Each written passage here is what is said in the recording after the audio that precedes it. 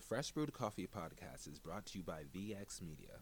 Our focus is on life and the many paths it takes us down as individuals and how we collectively meet as a society. On this series, I'll be both starting and having conversations about life.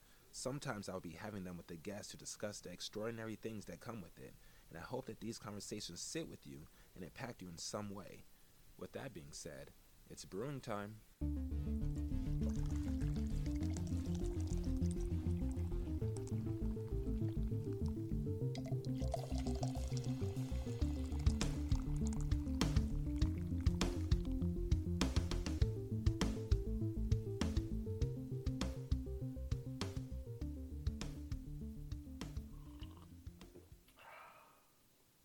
Hello and welcome to the Fresh Brewed Coffee podcast. This is episode 1. I am your host, Dakota Patterson, at ChempVX on all socials. And it's funny that I started off by saying I am, because that's what this first episode is about. It's about who I am. And I ask myself that more times than I like to admit. I think we all do. I think when you go through so many changes in life, sometimes it's easy to forget who you are. I feel like we all start off with a concrete idea. Who I am now is completely different than who I was a year ago. Who I was a year ago is completely different than who I was 5 years ago. Who I was 5 years ago is different to who I was in high school. It goes on and goes on and goes on. So this morning I woke up and I asked myself this. I asked myself, who am I? Some days I'm really sure. There's some things that I feel are concrete, and there's some things that are abstract. I'm alive. I'm 28. I'm a father. I'm a partner. But everything else changes. Right now, I am an intern at Arcade Coffee Roaster in Riverside. But at any moment, that can change. I want to say last year, but hell, 6 months ago, I would tell people I am a vegan prep cook at Vegination in Las Vegas, Nevada. And suddenly, I wasn't. If you asked me 3 years ago, I'll say I'm the vocalist of a band called Journalist. Next you know, I'm not. And I guess today, as a first episode, as an intro, I want to talk about identity. And I hope that this conversation sticks with you. Identity is such a strange thing, and it's one thing that I completely lost. You see, last year, and I want to say last year because to be honest, I really can't remember. But last year, I'll just say it's last year, okay? So, bear with me. Last year, I had a major stroke. The stroke hit my left cerebellum. That's what controls the movements of the body. And long story short, when I opened my eyes, and when I say open my eyes, it's because, when you watch movies or whatever and they say, when you die, your life flashes before your eyes. And, watching movies, you question, you're like, oh, I wonder if that's happened. Sometimes you're like, oh, I think it's bullshit. From experience, I tell you that's true. I remember sitting in a car. I remember my head feeling extreme pressure. I remember not being able to move much, not being able to talk much. I picked up my phone, I called 911, and all I could say was Green Jaguar Del Taco. And that's because I was in a Green Jaguar in front of a Del Taco. But that's all I can get out. I started to see my life flash. And I thought, fuck, this is it. This is where I die. Things went black. I woke up in a hospital. The first thing I did was, move my legs, and the doctor looked at me. He asked me, he said, "How are you doing that?" And I looked at him really confused because I was like, duh, like I'm moving, everybody moves. And then that's when he told me that my entire left cerebellum was hit with a stroke, a major stroke, and that technically I should be paralyzed. And hearing that was so scary because this happened a day before I was taking my flight to Ohio. And the reason why I was going to Ohio is because my son was going to be born, and his mother's from Ohio and she was in Ohio. And the only reason she was in Ohio was because we were living in a car. And we were only living in a car because up north where we were living, I had a roommate who was not paying her rent. She was hiding notices. So I had no idea until I got home one day and it said I had to move in 3 days. So we were staying in a car, trying to figure things out, working full time, and just things just were not adding up. So, yeah, she ended up having to go back to Ohio. I was going to move with her. I told her I'll meet her there. Next thing you know, I'm in the hospital and I had a stroke. And I remember in that moment wondering what this means. I remember wondering if I was even going to be able to make it to Ohio. And I remember telling the doctor, like, hey, like I have to take a flight. And he told me that I shouldn't take the flight because the pressure of the airplane would like make my brain explode or something. I do not know medical terms, but basically he was saying that I would be risking my life by getting on that plane. I did anyway because I couldn't afford another plane ticket and it wasn't going to refund me, and I had to see my son be born. So I dragged myself on the plane. I remember getting off the plane and then once again waking up in another hospital. And, I try not to talk about the stroke with my friends or with my family most of the time because they don't understand. There's also times where I'll just nod my head politely when they speak of a memory that I have no memory of. So when I say that, I wake up sometimes and I ask myself, who am I? It's because I feel like every day I'm in a battle. I'm in a battle trying to remember who I was and figure out who I am. And some days I don't know. Some days I really have no idea if the person that people are seeing is who they always saw, or if they see a complete stranger, because I'm a stranger. As I said, there's a few things I know. There's a few things I know about myself, and there's a lot of things I don't. But one thing overall is that I know I'm afraid. Fear is such a strange thing to talk about because I feel like a lot of us hide it. It's like we're afraid of admitting that we're afraid. And I just think that's pointless because if we were to just talk about the things we're afraid of, we'll see that we're more alike than we are different. We'll actually be able to find common ground.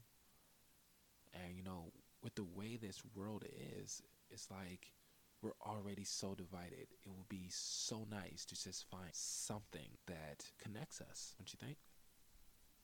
In fact, one of the things that I'm afraid of is that we are never going to be able to connect with each other.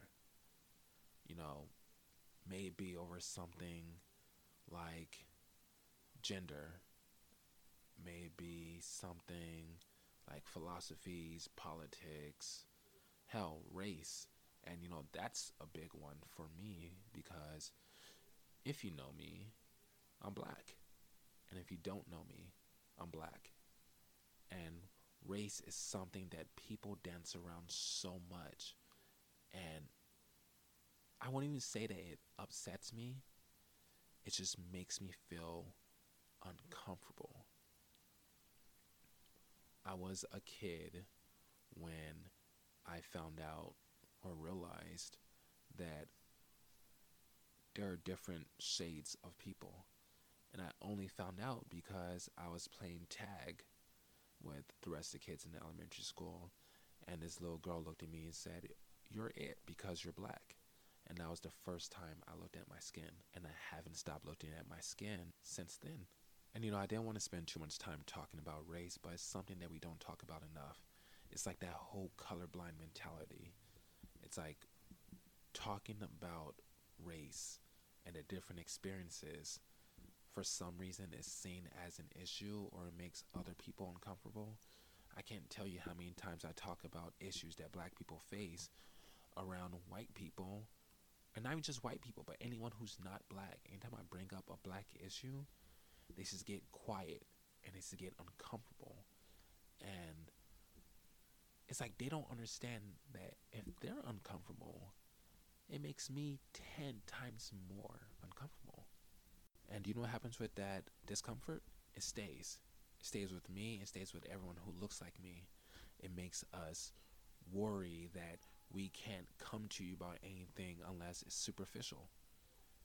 It's like earlier today I was having a conversation about social media, and I was saying to one of my coworkers, hey, being on social media sometimes gives me anxiety because I worry that every time I open up Twitter, I'm going to see another video of another black person being shot by another white cop who just gets a paid vacation.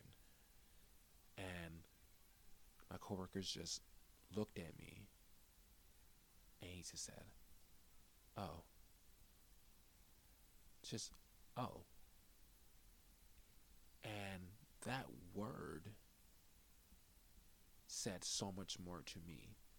When he said, "Oh," I thought of a few things. I thought, "Oh," as in, "Oh, well, that sucks. I don't know what that's like, and I'll never know what that's like, so it doesn't really matter." Another "oh" I heard in my head was, "Oh, you're one of those." And it's crazy that just the word "oh" can make you think that. But how else would the word "oh" make you think? Think about it. I said I am anxious about opening up an app because I am worried that I am going to see another video of another black person being killed. Because guess what? That's all I see on social media. Every day I open up my phone on any app and there's news of another black person being shot in the street, in their home. And it's like, fuck, man, we can't even be safe in our own homes. But people wonder why I have trouble sleeping. I tell people, I average maybe 3 hours of sleep a day. And they look at me like, wow, you must be partying, or you just must be on a TV or something. And it's like, no, I just don't feel safe enough to sleep. I'm always worried. Hell, when I'm at my job, when I'm at a grocery store, I'm just worried. I am so hyper aware when I'm the only black person in the room. And it's not because I just purposely observe how many black people are in the room, but it's so easy to notice a lack of color when everybody stares at you as an outsider. That's part of the reason why I wanted to leave the coffee industry. Every shop I worked at was predominantly white. White workers, white management, white customers. The only thing black in these shops that I was working at was me and the fucking coffee. That's the only two things that were black. And that's so uncomfortable. Like, I can't talk to anybody about anything I'm going through because they wouldn't get it. I remember at my last shop, during the orientation, they asked us why did we choose to be there? Like, why did we choose coffee?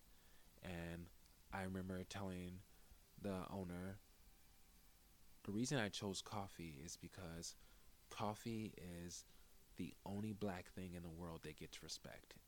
It's the only black thing in the world that gets love. People love black coffee, but they hate black people. So it's nice to be around something black that's loved. And that maybe it's this twisted way of looking at things, but how else are you gonna look at things? I've had one of my white friends who I do love very much, but was out of their fucking mind when they said this. They looked at me and they said, Coda, it's a scary time to be black, isn't it? And I remember looking at them and thinking, and not just thinking, but asking them, when hasn't it been a scary time to be black? Did you forget slavery? Did you forget that even when slavery was abolished, there was segregation? Still didn't have rights. Like, we were always fucking stripped of our humanity. We were never seen as equal. And when you look at today, it's not any better than what it was before. The only difference now is I can actually have a conversation with you and not be killed. But can I actually have a conversation with you? A real one? Or would it make you too uncomfortable? I can't tell you how many times I second guessed or stopped myself from having a conversation with somebody who isn't black. Not because, I don't like them or I don't want to, but simply because I was worried about losing the little bit of communication that I've had with them. Being black can be pretty fucking isolating. Hell, even in my relationship, my partner is white, and she's amazing. Don't get me wrong, she's an amazing partner. But even with her, there's a certain understanding that is not there. Not because she doesn't want to. She wants to, but she knows that she can't. I know that she can't. And that makes things pretty lonely. Like when we were living up north, we used to walk in this grocery store and nobody would acknowledge me. Nobody would acknowledge her. Nobody would look at us. But they would acknowledge everybody else. One day she went there by herself and she had a completely different experience. Everybody talked to her. And she came to me and she talked to me about it. And I told her, I was like, yeah, that's what it's like being black. You're either hated and told that you're hated, or you're hated so much that your existence doesn't matter. And there's so many times that I feel like my existence does not matter. Hell, why do you think we have Black Lives Matter? Like people thought we had Black Lives Matter and we were saying that other lives didn't. But no, Black Lives Matter was just a reminder of, hey, we're people. We're people too, And how strange is it that you have to remind people that you are a person? Isn't it crazy that in order for slaves to be free, that was a debate? They had to decide if slavery should be illegal or not. They had to decide if segregation should be ended or not. They have to decide if black people should have equal rights. Isn't it strange that our society had to have conversations and debates and decide if black people should be treated as people? So it's kind of odd that people wondered or had an issue with Black Lives Matter. It's because they never fucking did to this country. But you're going to hear more about that later on. Another thing I'm afraid of is that I'm never going to be what I should be. And even that comes with a different conversation of what are we supposed to be? Who decides what we're supposed to be? You know, growing up, our parents were like, oh, I want you to be a doctor. I want you to be the president. I want you to be a lawyer. I want you to be a cop. And, you know, I never had any interest in that. I always wanted to be an artist. I always wanted to be a writer. I wanted to create things. I wanted to have conversations with people. That's why I'm so drawn to a podcast. These are things that I always wanted to do. And I've known this my entire life. But whenever I told my mom what I wanted to do, she would tell me, be realistic. You gotta be realistic about what you want. Be realistic about what's possible. And that word always pissed me off. That sentence always pissed me off. Not word, but being told to be realistic always pissed me off, because who the fuck is to say what can be a reality and what can't be? If you wanted to be a doctor, there's certain things you have to do to become a doctor. If you wanted to become a singer, there's certain things you have to do to become a famous singer. Everything and anything is possible. But it's like we're told that it's not. We're told that it's not possible. And then we have to be realistic and choose this career. And it's just like, that has been a struggle for the majority of my life until I finally decide to say, fuck it. I know what I want to be. But even though I know what I want to be, and I knew what I wanted to be, I currently am that. But sometimes I'm afraid that I'm not going to be more than this. You know, I think it's easy to doubt yourself. It's easy to feel like there's never going to be anything more. It's never going to get any better than this. And even after I just said that I'm afraid that I'll never be what I thought I would be, or I'll never be what I should be, it's kind of laughable at this minute, because it's like a moment of clarity, I guess. I'm exactly who I should be in this moment.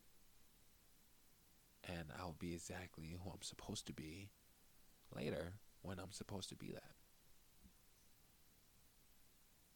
And I think there's something powerful about that. Acceptance of self. And now that I think about it, that's when I thrive. When I accept myself, I believe in myself. And when I believe in myself, I believe in the things I want to do and the things that I'm doing. And that allows me to reach my full potential. And my full potential is not up to anyone else to decide. And it doesn't matter what anyone else thinks about it. You know, like the things I've done in my life and the things I've been through in my life, that's all me. Every last bit of it, it's all me. It's my win to take, it's my loss to take, it's my victory. I would say defeat, but as long as I'm staying true to myself, I'm not being defeated, and I won't be defeated. Holy shit, that's powerful. I think I'm going to leave this first episode off here. I want you to sit down or stand up, whatever you want to do. I want you to reflect on yourself and reflect on your life. Are you being true to yourself? Are you reaching your full potential? When you look at yourself in the mirror, are you proud of the person that you see? And if not, what are you going to do about it? Because at the end of the day, that's what matters. What you do for you matters. And that is the brew of the day. See you next time.